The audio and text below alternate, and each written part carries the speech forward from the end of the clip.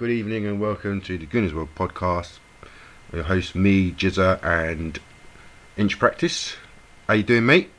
I'm good, mate. How are you? I'm not too bad, mate. I'm just watching the Brazil and Australia friendly on BT Sport. Just having a lovely evening. Okay, so hectic 7 days. We've had the North London derby. The signing of Ozil. And the re-emergence of one Nicholas Bentner. Have you seen the last 7 days, mate?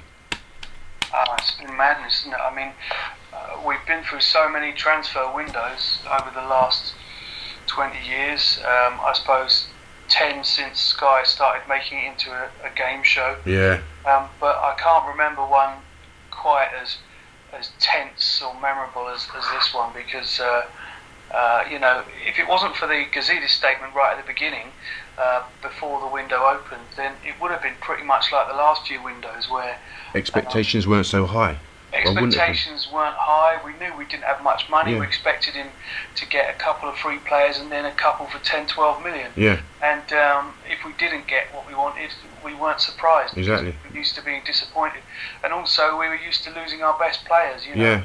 Yeah. I don't have to name them, do I? Son, Van Persie, Cesc, etc. But this window,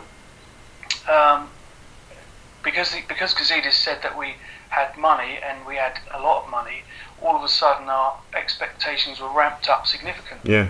Exactly. And even if for a while we thought, that's just him, he's just trying to sell season tickets, all of a sudden it comes out in every possible media outlet that we've bid 35 million on Suarez. Yeah. And before we even got to the 40 million and £1, I think that was a pretty stunning amount of money. Yeah. Us, that was 3 times the previous transfer record right there, wasn't it? Yeah.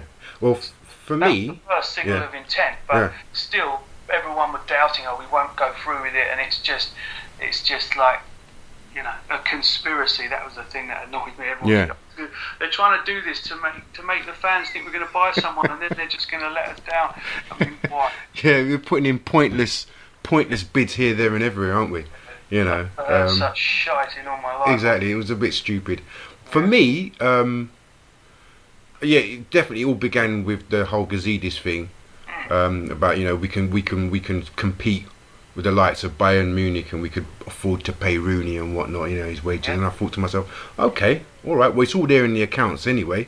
You've talked, we've got the new deal, and the deal's coming out next year, and the Sky money coming in. So you're thinking, okay, there's actually meat for once. There's actual evidence behind what he's saying. Yep. I didn't actually think, that was actually a wrong move to say it. But looking back in hindsight, he should have just kept his mouth shut. You know what I mean? Because it kind of gave us a rod.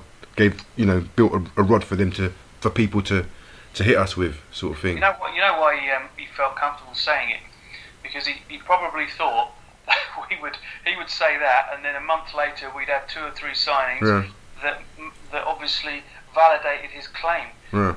But he didn't know that he would say, we got loads of money, and then we wouldn't actually spend it until half an hour before the window closed. Yeah. So all of that entire window, he looked like a liar.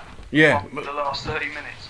The thing is, Inch. Okay, if that is the case, then what is his relationship? What is his working relationship with Wenger? Because is he Wenger's boss? Is he his advisor? Is he Wenger's junior? To come out and say that and then expect, okay, you're going to make 2 or 3 signings before the end of the window. You'd expect. I mean, you could say yes, we put in bids. Or we did make inquiries. We agreed personal terms with Higuain, but I don't know. There just seemed to be for me, like, I don't know. There just seemed to be it just seemed to be unprofessional and amateurish, and being led astray by stupid agents and representatives and whatnot. There was no sort of structure or rhyme or reason to what we were doing. Yeah, well, from what I understand, technically Gazidis is the superior of Wenger. But of course, we all know in reality that Wenger has so much power at the club that the titles and the sort of company structure is irrelevant, really, because what he wants he gets. So it doesn't matter how many people he's got above him on the ladder. Yeah.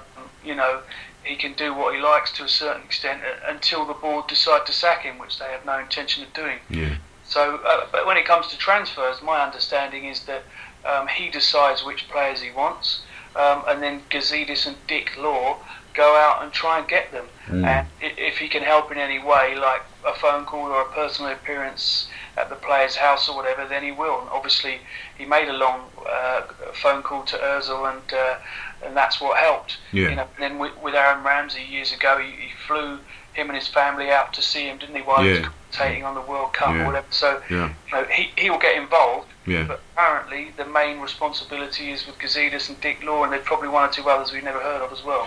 All right. Okay. That being the case, then, if supposing that is the case, you know, we were hearing, you know, rumours that he's actually involved in how much we're prepared to spend on a player.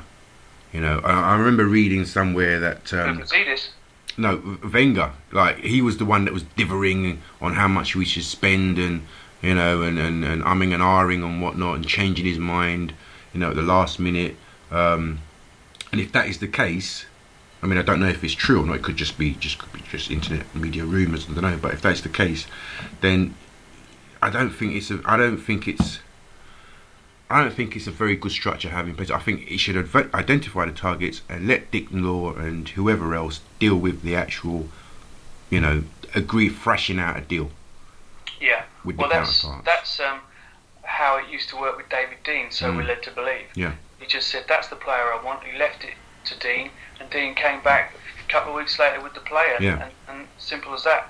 But I don't know. You know, I've got no idea whether it's any different now. I wouldn't imagine that he would particularly want to get involved in the negotiating stage, but I would imagine that before he starts, he would say to Dick Law or whoever, "I want this player. I don't think he's worth any more than, say, 18 million, so don't pay any more than that." You know, and then it's up to them to try their best to do that.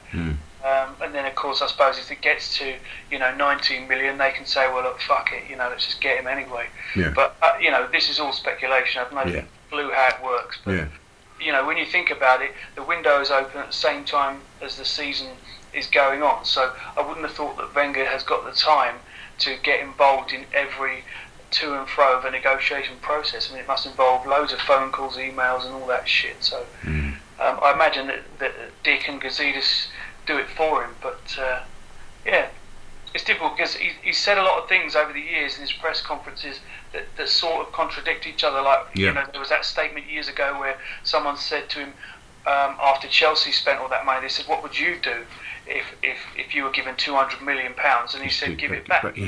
Yeah. So this sounds like a man that is not interested in spending. Yeah.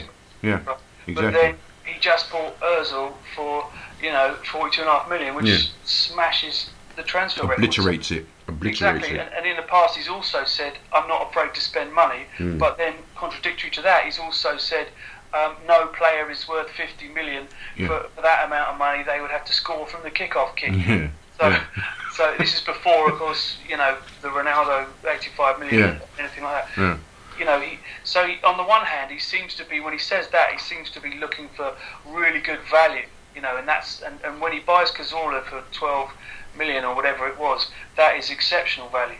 But then, you know, so he looks like someone's looking for value. He looks like someone that wouldn't spend £200 million and give it back. And then he contradicts himself by spending 42.5 million on Ozil. So I think, well, what are his parameters? What is his sort of sense of what's good value and what isn't? I don't think anyone would say that we've overpaid for him. Yeah. I don't think anyone would say that was a small amount of money either. No. Do you think, though, if that opportunity hadn't presented itself, we would have gone into the season, transfer window closes with what we've got, without Ozil? Do you think there's a chance that we wouldn't have spent that kind of money? Because remember, on the Wednesday, Ozil had said, "I'm staying at the club." I know. I even watched the footage of him on Sky Sports, standing in front of an audience with a microphone, saying, "I'm very happy here, not going anywhere." You know, so it was very odd to see that complete U-turn. Exactly. So I'm wondering if he'd stuck to his guns, Ozil stuck to his guns. You know, it seems as though, I mean, Di Maria said the same thing. He's not going anywhere. Benzema's the darling of Perez, the president of Real Madrid. There didn't seem to be many other or any other options, to be honest with you. Do you know what I mean? And I'm wondering. I mean, it's all academic now. We've signed him, and I'm over the moon. But I'm just wondering, was it the pressure? Was a pressure applied from somewhere, or was it self-imposed, self-applied pressure from himself? He's like, look, I want to go out and spend, on a marquee signing. Actually, the market is what it is. I've accepted it. Let me go out and get somebody. I don't know. I think, my suspicion is that the money's burning a hole in his pocket. I mean, you're talking about a guy that before we bought the stadium, he did go out and spend what back then was viewed as a lot of money. On Wiltord. People like Vieira and Petit and all the rest of it. So he and all these seasons he's had to make a profit in the transfer window or a break even or whatever because of the stadium. All of a sudden we get the Puma deal and he's got God knows how much. Everybody disagrees, but it could be 80 million, 150 million, whatever to spend. I think he was desperate to spend it, and he tried to do that with Higuain and Suarez, and they managed to cock up the negotiation. But I think that when he found out that Ozil was available, he didn't fuck about. He put the money down. But why it happened on the last day, I don't know. But if that had fallen through, I doubt if we would have been able to buy anyone else at that stage because there's half an hour of window left. Yeah. I don't know. If his original inquiry about Ozil was a week before it closed and they said no, I think he would have found someone. Don't ask me who, but I think it probably wouldn't have been some of that money. Yeah, it wouldn't have been a marquee, so we can only be grateful anyway. We can only be thankful. Yeah. But anyway, going on, we could go on about that forever. Going on. A minute. I just want to say. Yeah. Ozil. Fat. Oh God, Mesut Ozil. Oh my word! I'll tell you. I cannot wait to see that guy fucking play. You know what? I still, in a way, I still can't. I don't know. I'd have to. I want to go down to the Stoke game, and I think it's only then when I see him, number 11, red and white, that I can actually believe it. Do you know what I mean? It's very difficult to believe. It is very difficult to believe. Very, very difficult to believe. I on the website on the forum I put in. I started a thread. Who are your top 10 in the world currently? And in my top 10 I put in Ozil. And then Grabs said, if a week ago you'd have been in no one's top 10. Don't know, maybe not. But Mourinho's come out and said he's the best number 10 in the world. Ronaldo's spitting blood. Yeah, well, of course he is, because he's the one that Ozil's the one that set up all those tackles. Yeah. So his goal tally now is going to be much lower than Messi's. Yeah. Which I think is something that's very important to exactly. And if you look at the guys, I mean, I'm not really massively into stats. People, but I did look at his stats recently, and he's got the most assists over the last 5 years. So that's like the 2 seasons at Werder Bremen, and then the 3 seasons at Real Madrid. It's an obscene amount of assists. It's an obscene amount of fucking assists, and I can't wait for him to lay it on the plate for all of our strikers. I mean, whether you put him in your top 10 or not, you can't deny those stats, and you can't deny that he was the second best player at Madrid. At Madrid, yeah. So, on the one hand, it's incredible to think that he would leave Madrid and come to Arsenal, a club that's a few rungs lower at the moment. Yeah. And also, it's doubly incredible to believe that we actually bought him. Exactly. The people that don't want to spend money spent, the largest transfer in the Premier League. Exactly, this summer. I mean, and also, some people were saying on social media that nobody else was in for him. Well, that's a load of bollocks, because we know that PSG went in for him late. Yeah. And he turned them down. So he's a man of his word. Well, everybody wants him, and there's a good few clubs that can afford him. If you think about all the oil-funded clubs, I mean, they would all have given their left nut to have him. Yeah. So it's a real coup. It's got to be one of the best signings that's been made in the Premier League this window, without a doubt. Speaking of oil money, I wonder what's happened to Osmanov. Has he sent any letters recently? Do you know? I don't know. I mean, I don't keep track of him very much. I mean, he keeps buying more shares every now and then, doesn't he? Yeah, there's some new shares that have been, a couple of shares that have been passing hands recently. But you know, you always seem to hear from him at times of in our lows, you know, desperate times. You know, but you never seen. I haven't heard. I mean, obviously we've not had many good times, but this is one. We've just beaten Tottenham in a. I think he'll go very quiet now. Yeah, because it was very clever that he, you know, at that moment last time when everyone was sort of hating on the club and thinking, oh, they're never going to spend any money. He released a letter saying, look, if you let me onto the board and you let me have a control, I will spend money. And a whole section of fans said, yeah, do it, get him in for Christ's sake. You know, which is understandable. And now that we have spent the money without him, I think that the sort of cries for Usmanov's help will die down quite a lot now. Yeah, I mean, he's not even actually said, well, at least the club is spending money now. I've been saying, you know, I've been crying out for them. We've all been crying out for them to spend money, but he hasn't come out and said anything. Anyway, that's by the by, I suppose. I just thought I'd just ask that question. Anyway, on to the North London. Did you watch the derby then? Yeah, of course. Yeah. I wouldn't miss that, mate.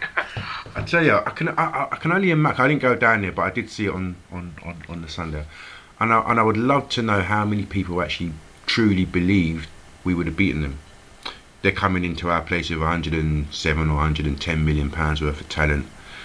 We ain't spend a penny. You know, we're down to our bare bones and shit. You know, you look on the match day live pre-match predictions or whatever, or comments, and people were saying, you know, oh, you know, we're gonna get our asses handed to us and whatnot and blah. There's only a few people that's actually said, yeah, you know, I think we can beat them. You know, and yeah, it's, because on the face of it, it looked like very one-sided, didn't it? Because at that point we'd spent fuck all. We'd got Sonogo and Flamini for nothing, and we weren't even sure if Flamini could help us out by playing. And they'd spent 110 million, and in amongst that lot there's some good players. And I just assumed that they'd field them all, you know. Put them all out there. But it's only when I bumped into a spud at a barbecue and he said, oh no they won't, because this one's not fit yet and the other one's not eligible, and you know, and then, you know, when it got to the day, I thought, oh Christ, they've only got, you know, 2 or 3 or 4 of these players on there, so you know, I'm not concerned. But if they were putting all of them on there, if Lamela was starting and all the rest of it, then it would have been interesting. But even then, you have to say that for players who've been together for 2 or 3 Premier League games, there would still have been an issue with whether they would gel with each other or not. That's true. I mean, obviously, we had our unit, our team had been together for a little while longer. They obviously last season's 2 games, they would have understood what it meant to the fans. You know, so well, the thing is, you know, you can take 2 teams and one of them with arguably weaker players, but if they have better chemistry and they know where each other are without even having to look up, they'll win the game. You know, and it's as simple as that. Sometimes why we get, you know, why teams like Sunderland, who buy 11 players each window, you know, they can get spanked by a so-called lesser team because those guys, you know, don't have to think; they're just on autopilot. You know? Yeah. And I think even Giroud said after the Tottenham game that, you know, we can find each other with our eyes closed. And he was referring to the cross from Theo. You know, and he just knew where to run and where the ball would be, so he could hit it. And that was the winning goal. So that says it all. You know. Yeah, he started pretty well, hasn't he, this season? He has, but that game I think was his best in an Arsenal shirt. It was unbelievable. His coming out party, you reckon? Yeah, I really think so. I mean, you know, he was all over the place, wasn't he? Winning balls in the air and torturing the defence. And then he had that great spell where he would come back and win the ball like a defensive midfielder, and then he dribbled down the right wing and beat 3 players. You know, cut it back for Theo, whose shot wasn't good enough. But you know, he was just absolutely up for it. In fact, if it weren't for their keeper, we could have. I mean, they had more. They had a greater. They had greater position, amount of position in the match. But if it weren't for their keeper, we could have, you know, had 2 or 3 more, I reckon. Yeah, you know? Oh yeah. I mean, Loris had a blinder, and Yeah. we definitely should have scored more. But one thing that stuck out from that game, which really stuck in my mind, I don't think anyone's mentioned on the forum unless I missed it, was that. Do you remember when, towards the end, we were fighting for our lives and throwing bodies in the way? At that point, when the ball bounced off the top of Giroud's shoulder, Yeah. when he was defending, Yeah. they looked like about 10 red shirts Behind, on the line. Yeah. And I don't remember ever seeing that before. Yeah. But I mean, you remember the famous days of the infamous days of Denilson. Yeah.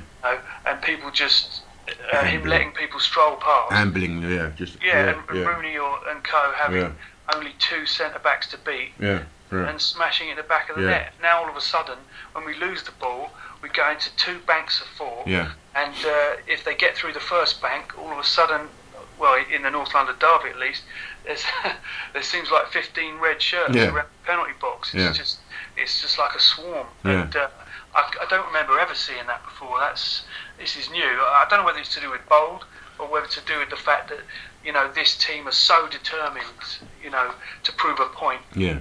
And so determined not to lose a game, like this, the run at the end of last season. Yeah. That this is what they do now. Yeah. And they would rather go 10 games of 1-0 to the Arsenal than win 5-2. I tell you what, if it was a sales pitch to get Ozil, it was one of the best sales pitches they've given in a long time. I tell you. I tell you what, Ozil watching that game, and seeing what he's coming into and what we've got to offer. The interesting thing about him as well is that, I don't know if you remember, but Rosicky and I think a couple of other players put the ball through for Theo. Yeah. And there were 3 or 4 of them, and they were all slightly behind him or slightly ahead of him. I know exactly where you're going with this. Go on. You just think, you know what? If that was Ozil, exactly. it would be perfection. And he would have just, Theo can hit him first time. Exactly. Not even think about it. Would have won 3-0. But if he was watching that game, he'd have thought, I would have got that through ball right. Exactly. Funny enough, today I was watching some guy put on YouTube the best sort of a best Bergkamp's moment from the Invincible season, and so many of the clips were of him and his through balls, his deft touches and whatnot. And I'm not saying that Ozil's anywhere near Bergkamp in terms of talent and that, but just watching Ozil, that guy, he knows, he caresses the ball. He's an artist on the ball. Do you know what I mean, Ozil? I was watching him in the Germany and Austria game, and his touch he's so assured. He doesn't only make space for himself; he makes space and time for his teammates as well. Do you know what I mean? Yeah. And I'm thinking, Theo and Santi and whoever else are playing on the wings, along with Giroud, they're going to fucking love it. Yes. Do you know what I mean? They're going to fucking love it. Well, they're going to have chances handed to them on a silver platter. Exactly. Yeah. Not a half chance. They've got a stretch to control. It's going to be, served up on a silver platter, and exactly. They'll have no excuse for missing them now. But I wish I could have seen that Germany game. It was on BT, wasn't it? Yeah, it was on BT Sport. I don't have that, but I would have liked to have seen him play. But it's funny you mentioned Bergkamp as well, because a lot of people saying that in terms of significance, the Ozil signing is a bit like that. Because it is. It sends out a message to all the other teams that it is. This is where we're going now. This is what we're trying to do. And they said to Bergkamp when he arrived, didn't they? They said, "Just get us into Europe, mate." Yeah. And he did. Yeah. So I wonder what they'll say to Ozil now. Exactly. I mean, that leads me to another question. How can he take us to that next level, and what is that next level? Well, the obvious thing is winning trophies, isn't it? Yeah. I mean, I think step by step, if we only won the FA Cup this year, that would be the start of something. That would be the springboard. Because the last springboard that was meant to happen was when we were supposed to have won the Carling Cup final. Yeah. And we managed to cop that up. Yeah, really. But it was so damaging, because that really would have given all the team belief and rewarded them for their efforts, Yeah. And one silly mistake and it was over. But, I think that if we had won that Carling Cup, we would have probably gone on to win the FA Cup next season or something. Yeah. Well, that ended that season, didn't Nasri and that was a 10-11, wasn't it? Was it 10-11 season? I think so, yeah. I can't remember. What was it, 11? I can't remember. Yeah, but I think maybe Nasri and Clichy and so would all kind of jump ship in that summer. I could That's be right. wrong. Yeah, it was the misunderstanding Yeah. between Koscielny and Szczesny, Yeah, and the ball bounced off his chest, yeah. fell to the striker, and that was Yeah. it. But it was such a cruel way to lose that final, Yeah. and we deserved to win it, in our run up to the final. Yeah. But it wasn't to be. But Yeah. maybe now the next level is just to win a pot, any fucking pot. Yeah. Just get started, get on a Yeah. roll, Yeah. and then next season, we're maybe something else. Yeah. Well, for me, I hope to close that 15-point gap to the top. I really want that close. I want that to be down to, single digits. Yeah. Single digits. Well, That would be nice. everybody's saying it, mate, aren't they? That this is the best time for years because City have got a new manager and he's not got his new players settled in yet. Moyes is trying to fill some very big boots. Yeah. He's got players like Rooney wanting to leave, and it's Van Persie's also said that he doesn't like his training methods and whatnot, and so there's a bit exactly. I mean, he's getting a bit stroppy. I wouldn't read too much into that, but still, just the fact that he's taken over such a big job, he's got massive pressure on him that he's never had before. He's dealing with egos that he's never seen the like of. So he's not going to just stroll to the league. It's never been this open. Mourinho is back, and he's a great manager, and he's bought some phenomenal players, but it doesn't necessarily mean that he's going to pick up where he left off in the league. It's not as simple as that. Yeah. Every year I look at the league, and I think it's going to be a much tighter league this season, and I genuinely honestly think it's going to be a much tighter league this season, just simply because you're saying the 3 new managers coming in. Now we've got Ozil.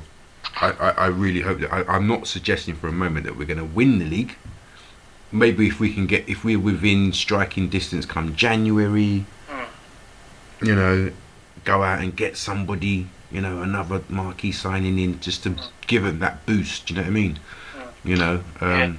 I'm not sure if we will get someone in January because Wenger hates buying in January, and all of the best players are tied up into long deals at that point. The only way we'd get someone, I think, is if there was somebody that we were supposed to get on deadline day. We left it too late, and then after the window closed, the club sort of had an informal agreement to just do it in January instead. Which is probably what happened with Arshavin and 1 or 2 other players we've got in January. That's the only way I can see us buying then. Otherwise, I think we'll wait till next summer. But the bonus is that next summer we'll have even more money to spend, and we'll be able to say to any players, look, you can play with the likes of Ozil, amongst others, and that will be a more attractive proposition for them. I mean, we're going 3 or 4 months of this season with Giroud essentially our only striker, really. It's going to have to carry us to January. I mean, it's not great in that sense. No. And that's another reason why we might buy in January, just because the Demba Ba thing fell through, with half an hour of the window left, and so we didn't have time to fall back on a plan C or D. So we might have to look at it in January. I'd love it if we did get someone then. Because if Giroud gets injured, we got to use Podolski up front, which is fine, except that he's injured at the moment. And then if Podolski's injured, then you're talking about putting Theo up front, who isn't really that suited to the role, and failing that, you're looking at bloody Bentner. And Sonogo, Sonogo, of course, who doesn't look ready yet, although we've only seen a few minutes of him. So it would be very sensible indeed. It'd be very wise to get someone in January. That's what I'm thinking. I'm not sure we need a marquee signing. Like you say, not many marquee players are going to be available in January. The only one I can think of is Suarez, and I wouldn't really want to go back to Liverpool in January, especially if they're up there and thereabouts. They're not going to want to lose him in January. Well, I think that they made their position pretty clear that they're not interested in selling him, and I think that Rodgers actually believes that Suarez is a better player than Bale, and he's probably got a point. And if Bale went for 100 million euros, then what's Suarez worth? And he genuinely thinks that a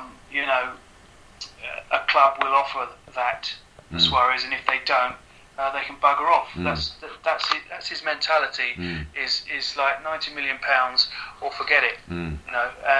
And Suarez threw his toys out of the pram, and he was politely told to put them back in again, which I think is a bit of a miracle, really. Yeah. Considering he went to the press and made a big stink, they somehow kept him at the club. That's some clever negotiating. Yeah, I don't even think it's somehow. I think his lawyers or his representatives knew exactly what was in the contract, and they just took us for a ride. To be honest with you, there's no way Perry Guardiola or whoever represents him could have signed that contract or crossed the I's and dotted the T's on that contract and not known that the only stipulation was that we're obliged to inform you of a 40 million plus bid. There's no way the agents wouldn't have known that. I don't think. I think they were taking us. I think his representatives were taking us for a ride, and they wanted to see, you know, how Liverpool would react to a bid. Because I mean, I don't want to go over it because it's old news, it's old hat. But you know, to bid 40 million and £1 is fucking. It's a joke. It's like, you know. It would be funny if it wasn't our club, wouldn't it? Yeah, do you know what I mean? It's great to say, oh, look at those idiots, Chelsea did that, but it wasn't them, it was us. You know what I mean? We're on poor advice, and as you say, we're being taken for a ride. And I think that Liverpool, their owners were very strong about it, and they were never going to sell to a rival. You know, and we are a rival of theirs, despite finishing, you know, 3 places above them, or whatever it was. And they will not sell to us. I think if Madrid went for Suarez instead of Bale and paid the same amount of money, they'd have taken it even a week before the window closed. They'd have said thank you very much, but they wouldn't take 40 million from a rival. No, that was never going to happen. Yeah, no. So yeah, let's see how we go on. Get up, you know, until we get up to January. Personally, I'm glad. I hate the dive. I know you are. You've made your point very, very clear on the fella. Honestly, I mean, all of the classy players that we have at the club that are, you know, behave themselves on the pitch and off the pitch, generally speaking, and then you get that nutter. It just, oh no, it's like someone pissing in your beer. I'm not having that. I'm just not having him at the club. But all that being said, though, Inch, I mean, he's obviously talented. You know what I mean? He's you know, people said he's only had one good season. He hasn't had one good season. I think when he came in January of whenever it was with Carroll, he's the one that fired them into Europe. It was his goals that fired him into Europe. And then last season he had a fucking stellar season. Look what he did in that goal against Newcastle when he controlled it on his shoulder and took it around the keeper. He's brilliant, you know, you'll get no argument from me on that, but my point is always the same. What's the point in having one of the best players in the world if they come to your club, they can't play for the first few games, and then 5 games later they bite someone else, and then this time instead of getting a 10-game ban, they get a 20-game ban, you know, just to really make sure that, you know, he gets the message. So you spent whatever it would turn out to be, let's say 50 million, on someone that's missing for most of the season. You know, I just can't see the point in that. You've got this guy who's brilliant on the pitch, but he can't go on the pitch. It makes no sense to me. Yeah, I mean, that was exceptional circumstances that he got done. I mean, I see your point, but I just don't know. But the reason that he got 10 games in the first place is because he had previous. You know, he was involved in the racism. You know, he was involved in diving and all kinds of other cheating and handballing in the World Cup, you know, and he had form, and they made an example of him. Instead of giving him whatever it should have been, they gave him extra because this wasn't his first offence. So you can imagine what his next, this is what I'm saying, this is what his next punishment would be. It wouldn't be 10, you know, they'd say, well, we gave you 10 and you're still a nutter, this time we're giving you 15 or 20, you know what I mean? They would keep raising it until he got the message. I know, I hear what you're saying though, but Inch, don't you think that somebody like Wenger would have been able to sort of, you know, settle him down? I mean, look at the characters that Wenger's inherited in the past. You know, he's inherited. I mean, I know Tony Adams had matured by the time that Wenger had come to the club, but he had a wayward, he brought in a wayward Van Persie, who was a fucking head case when he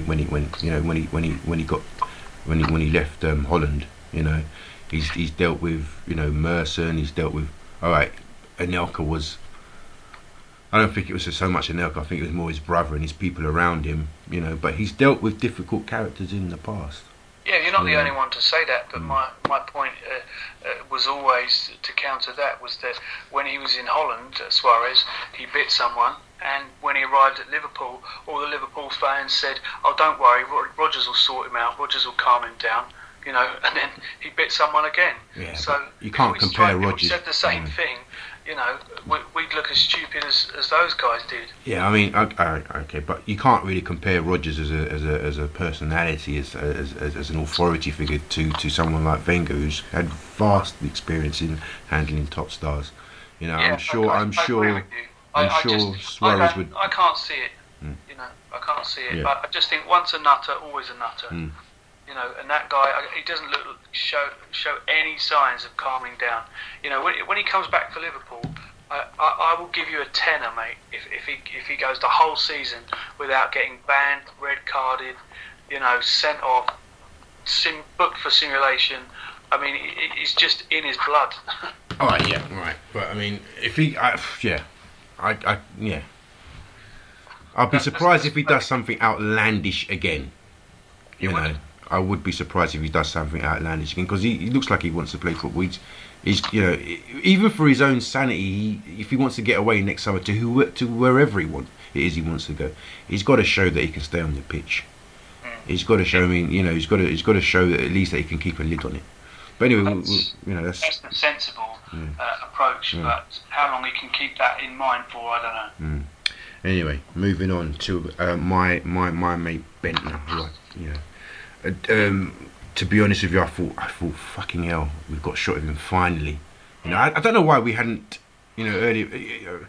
I mean, looking back in hindsight, and that's just as well that we hadn't got rid of him. But you know, we paid off Danielson, we paid off Santos. I was thinking, why the fuck can't we pay off this guy? Do you know what I mean? Like, you know, give him his 3 million, let him do what he wants to do. You know, then transfer deadline day, I see him driving into Beckenham. To go into the Palace training ground, and then 15 minutes later he's driving out again. I was thinking, fucking hell, what the fuck, you know? And that's the shortest negotiation. You know what I mean? And then he's back here again. You know, he's back here again. And to be honest with you, he's made that statement, and I thought to myself, at least, because up until then I didn't want anything to do with him. To be honest with you, I didn't want him anywhere near the club after, you know, the shit that he'd come out with about, you know, our club and, you know, just being so disrespectful. I just thought, you know, fuck him. He's not even all that anyway. Fucking Antonio Conte said he came, he was fat, he was unfit. He was, you know, I think he played a couple of games for Juventus. Yeah, you know, he was injured for most of the time at Juventus, and then when he came on, he obviously didn't impress. And then by the time he came back to us, he still had some other injury, which he's just had surgery on. So he's unfit. He's got a bad attitude. You know, it's all pointing in the wrong direction. You know, but unfortunately, we're in a ridiculous situation where we failed to get a striker. We failed on the Demba Ba thing. So he has to be a backup option. Yeah. But you know, I think that by the time he gets fit and ready to play, we'll either have bought a striker in January, or Podolski will be back, in which case we won't need him. So I think it could all just be, you know, academic at the end of the day. I don't know if he'll even get any minutes for us, but I'd be amazed if he comes on and gives 100% with all of the comments he made in the past about how I will never go back to that club, like we've done him some terrible wrong. Yeah. But you know, he did come out the other day and make that statement about, you know, he's here, he wants to contribute to, you know, to us fulfilling our objectives and whatnot. So I'm thinking, you know, should I let bygones be bygones? Should I just leave? You know, should I just? He's here. You know, he's an Arsenal player. If he comes on, wish him. You know, at least hope that he does something positive for us. You know what I mean? Well, it'd be a waste of time to boo him, wouldn't it? Yeah. You know, you might as well hope he scores. And if he does, you know, put in a shift and he ends up scoring a goal, then he'll change people's minds. And you know, everybody loves a goal, don't they? And if he scores a couple of goals, he'll be, I'm sure, all will be forgiven pretty quickly. But in the back of our minds, we all know that however many goals he scores, we'd rather he fucked off and we got somebody in who's really excited to be there. You know, not someone that's been trying to leave for 2 or 3 seasons. Well, it's in his best interest to actually have a good season, because obviously it's the World Cup season. I don't know where he fits in with the whole Denmark set up, but you know, he needs to. I would imagine that he's looking at this and thinking, right, this is. I better knuckle the fuck down there. Do you know what I mean? Otherwise, I'm going to miss one of the biggest occasions of my sporting life. So, I'm hoping that we get the benefits out of it. You know, yep. But well, he hasn't got a lot of choice, has he? Because he's the one that's apparently got these huge wage demands and not been able to find a permanent move for years on end. And now that it's all gone through, he's got no choice. He can either, you know, sulk in the reserves, or he can put a shift in. You know, and even someone as arrogant and deluded as him must realise that in a World Cup year, he's got to get fit. Mm. You know. Exactly. We'll watch that space anyway. Yeah. So, do you think we have enough to get us by to January? Then? Do you think we can continue the form? I was looking at our fixtures, and you know, apart from the Dortmund, the Champions League back-to-back games, we've got a run of pretty all right fixtures.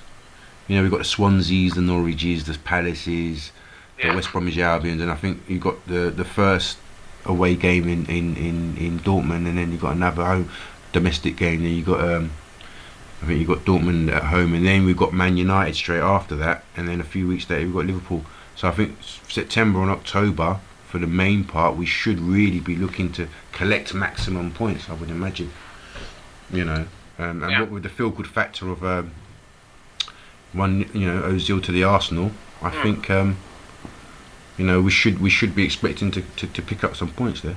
But yeah, I think so. I mean, what I like about it is that even before we bought Ozil, the team spirit was huge, you know, and the way that we played against Fulham and the way that we played against Hotspunk, you know, I mean, there's never been a bigger demonstration of team spirit than that. You know, we go forward and attack, we have enough chances to win the game, we score a goal, and then we absolutely, you know, fight a battle.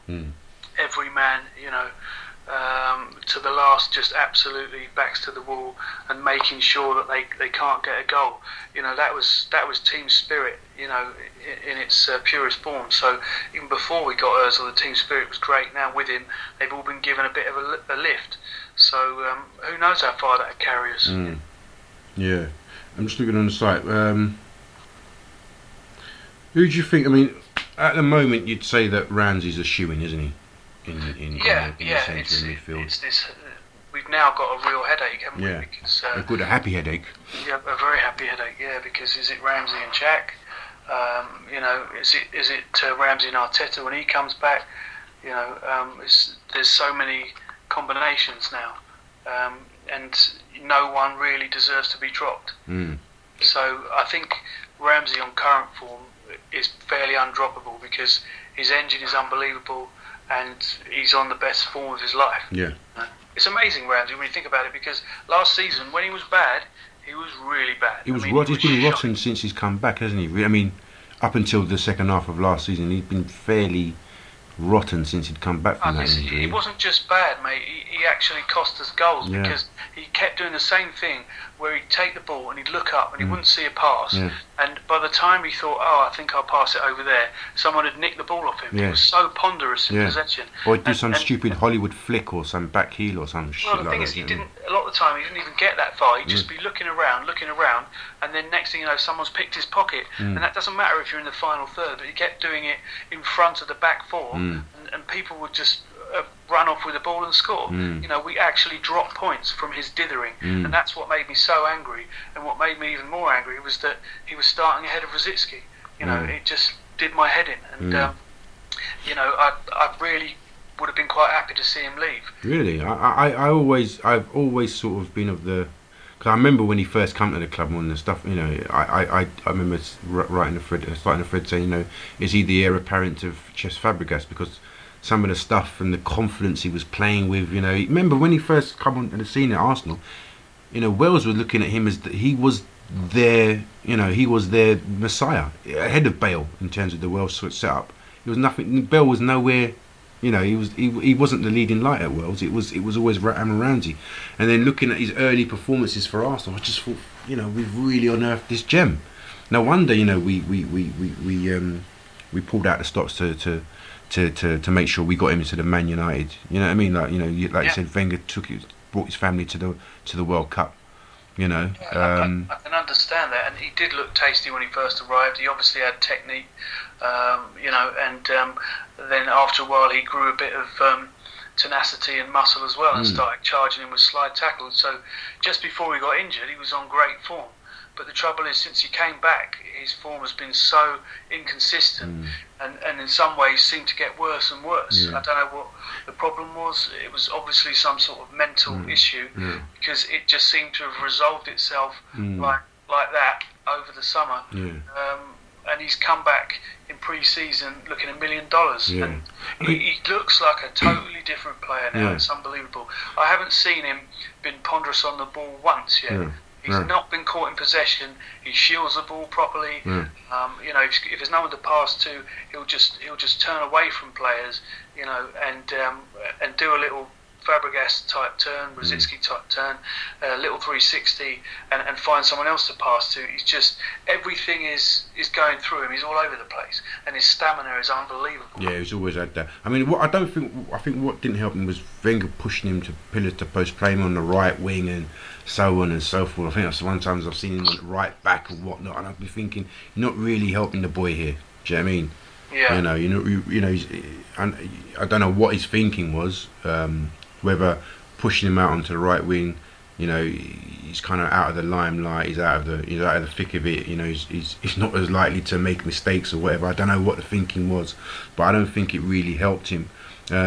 You're saying that you saw a difference in him this summer. I saw a difference in him since like the spring of last season. I started to see that he did change towards the end of last season, but even when he was better, he still didn't look like he does now. No. I mean, from the first game of pre-season, he has been absolutely on fire, brimming with confidence. And at the end of last season, he cut out the mistakes, but he still didn't look that comfortable. Yeah, I think it's just been a gradual process, and then, like you say, he's come back in the pre-season. He's decided, I'm going to make a run for it. 'Cause I remember Theo said that, when he saw him coming, when he came back for his pre-season training, there was a difference in him. He bulked up. He looked more assertive, more assured of himself. You know what I mean? He's just in one of those moods where it's like, give me the ball. Everything I do with it is going to work. Every pass is going to come off. Every touch is going to work. I mean, I hate to use the old Wenger cliche, but he is like a new signing. Hey! He is like a different player. He's unrecognisable, and with him, on fire, and Jack starting to come back. Soon we'll have Arteta, maybe even Diaby, for God's sake. And then we got Flamini as well. So we've got loads of good midfielders now. Yeah, I mean the Flamini signing was just astute. I mean it was opportunistic in that. From what I understand, he wasn't looking to sign him. He was hoping to get a defensive midfielder in, but Flamini just showed him, look, I'm here, I'm ready to do a job. Yeah. When he came on, for Jack, you could tell he was using all that experience, all that for it, because he knows more than most of them what North London Derby's all about. He was cajoling, telling people where to go, get forward. I remember he was saying to Rosicky, stay forward, stay up front, leave the defensive work to me. His just presence and his tenacity. I think we've lacked that tenacity. It's been said many times before, but the best teams have a blend of young and old. Yeah. And the fact that one of the olds has actually played for us before, and knows what the club is about, is a bonus. Yeah, and I think you do need, as I think who said it, was it Didier Deschamps? Somebody said, I think it was Cantona said about Didier Deschamps. You need a water carrier. Yeah, we've got all the Hollywood players, the ones that go forward and do all the flicks and passes and whatnot and blah blah. But he's definitely a water carrier, and you need that. Yeah, he just wants someone to break up the play, win the ball back, give it to the technical people. Yeah. Give it to the attacking midfielders, let them go and do what they want. Exactly, and I do feel that hopefully that we've got enough variety in our squad now that we can use horses for courses. So when we're coming up against the Stokes where we need a bit of grit, a bit of determination, we've got enough players on form that we can pick a good midfield, because I think at times last season we had no other option but to play. No, You know, and the thing is, certain as I said, individuals. I just listed all the midfielders that we have, and that was without any of the attacking midfielders.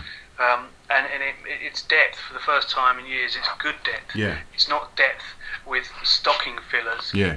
Like quality, Nielsen man. and Santos. Yeah. You know, it's like every person in that bunch of midfielders I just named is quality. You know, it's not like sort of there's a couple of 18-year-olds in there sort of, you know, making up the numbers. They're all good players. Yeah. So when we get to the sort of parts of the season where you get massive fixture congestion, you know, around January and stuff, we're going to be able to get through it. We're going to be able to rotate, you know. And if someone gets injured in the Carling Cup, fine, someone steps right in. You know, FA Cup. You know, it's competing on four competitions every year. It's tough, you know, and now I feel like we've got some depth. Yeah. Obviously, we're still short of a centre back. Yeah. And we're still short of a striker. But you know, maybe these problems will be resolved soon. Who knows? Yeah. Any do you know any idea on when Vermaelen's due back or anything like that? I think I heard that he was starting to train again, but not full training. He's starting to work with the ball, but I don't know exactly what that means in terms of time. But I tell you what, speaking of time, you realise we've been chatting for almost an hour, mate. Are you serious? Yeah, this is what it says on my iPad. And whilst I've enjoyed every minute of it, I'm just wondering whether the Gooners World members are going to actually going to be able to listen to us droning on for an hour without falling asleep. All right. Let's wrap it up. Yeah. So when you going down to another game then? We're going to help me out for a jar. Difficult now that I have a baby, but I've got to go to Stoke actually to see a podiatrist. So if I can get it to coincide, maybe I can go to Stoke. I also had someone the other day say that they might lend me their box. They got a box at the Emirates, so we shall see.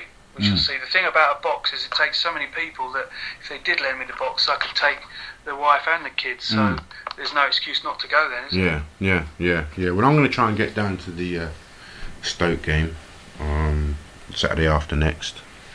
I think we've got Sunderland away next week, haven't we? And then Stoke at home. So that sounds right. Yeah, so I'm going to try and get down there. Okay, so let's wrap it up. It's been a hectic 7 days. Hopefully we come through the international period with no injuries, because we always get cursed by the injuries, don't we? The international injury thingamajig, and hopefully come back by next Saturday and do a number on Decania. Yeah. You know? Yeah. Well, I think he's ripe for the plucking at the moment, isn't he? Definitely. I mean, he's bought too many players. Yeah. They're not listening to what he says.